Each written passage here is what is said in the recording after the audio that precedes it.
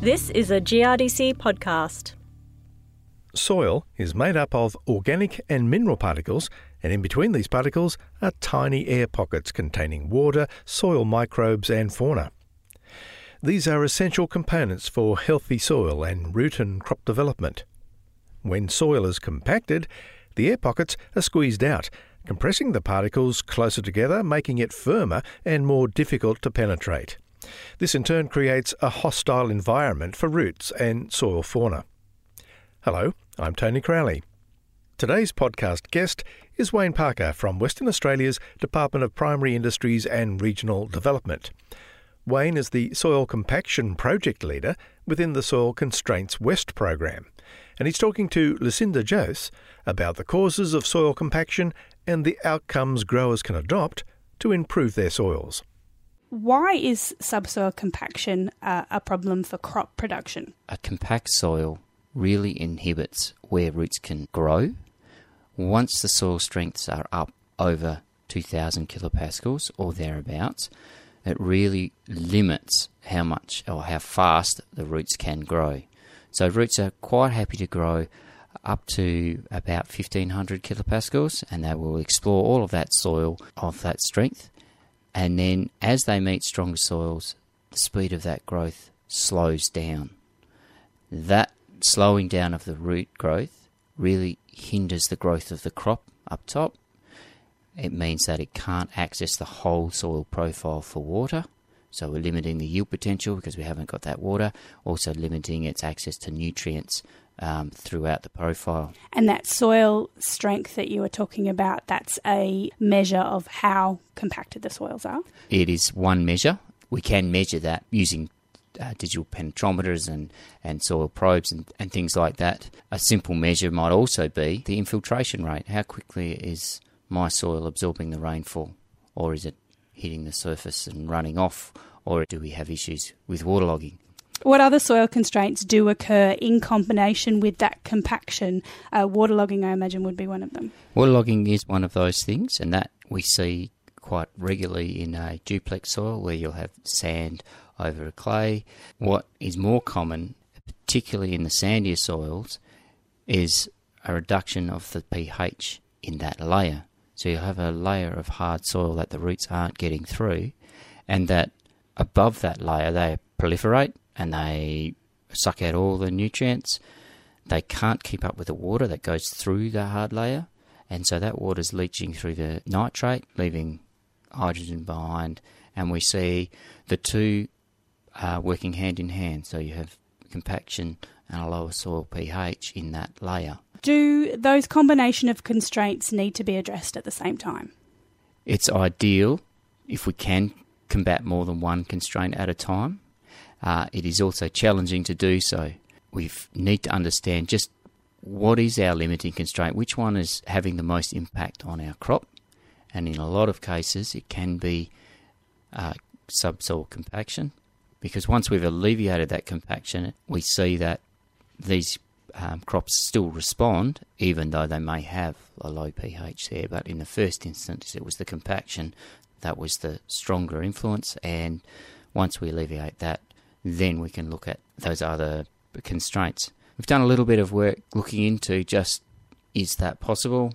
Are we able to improve our subsoil pH at the same time as we alleviate our subsoil compaction? How would you do that? So what we've been looking at are topsoil slotting plates behind deep ripper tine. If you could picture a pair of steel plates, they're about 100, 140 mils apart, and they attach to the rear of the ripping tine. And so they're being dragged through the soil behind the tine as that ripping tine goes in to alleviate that compaction. So those plates are holding open a slot of about 100, 140 mils, depending on how far you've got them set apart. They're working below the surface, and topsoil is backfilling that little slot that they're opening. And it's the topsoil where you have the amelioration treatments of lime. It's also, in many cases, where a lot of the organic matter is. So we're improving our subsoil pH because we are dropping down lime and improving our carbon content at depth because we've got that topsoil going down into the subsoil. So that's one management tactic for addressing compaction issues. Are there other ones that we should consider? We need to look at compaction in a series of steps, and the first one is understand where it is in your paddock.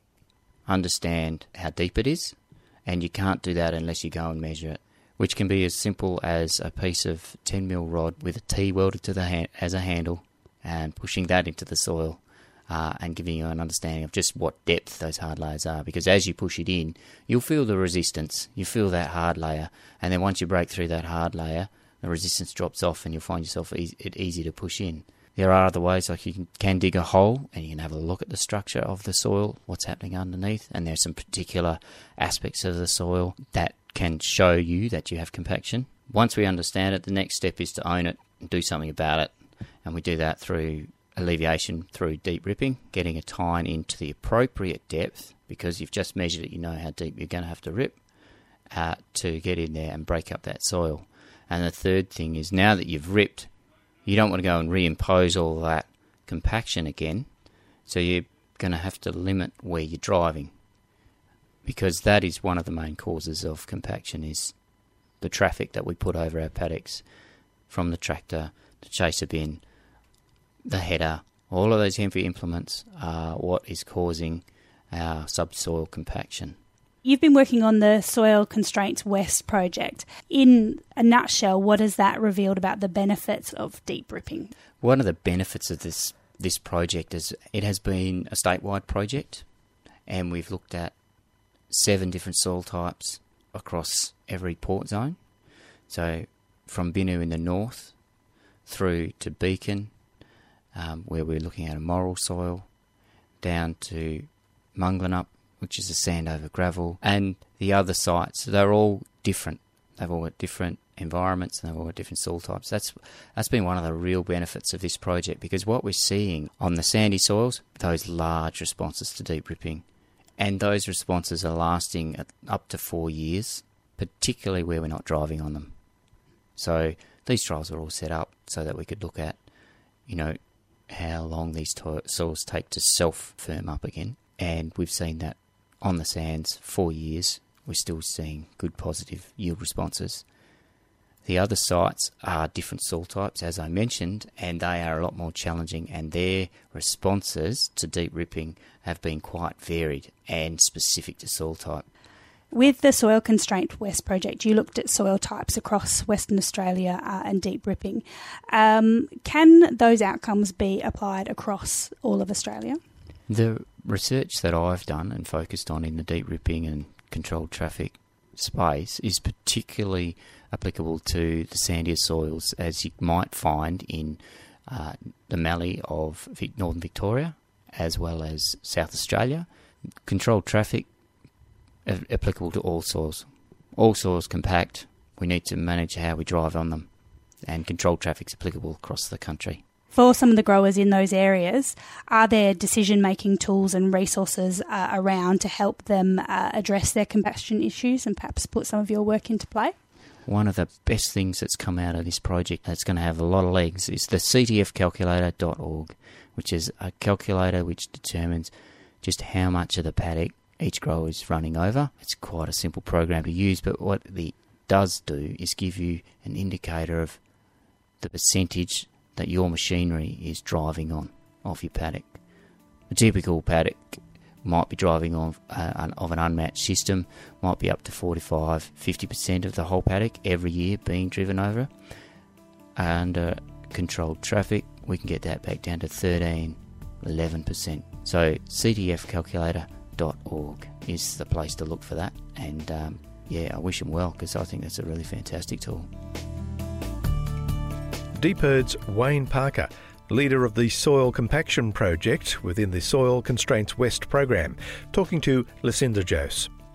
Soil Constraints West was a major joint initiative for GRDC and DPIRD, and there are resources and more information on both their websites, and some great videos on GRDC's YouTube channel.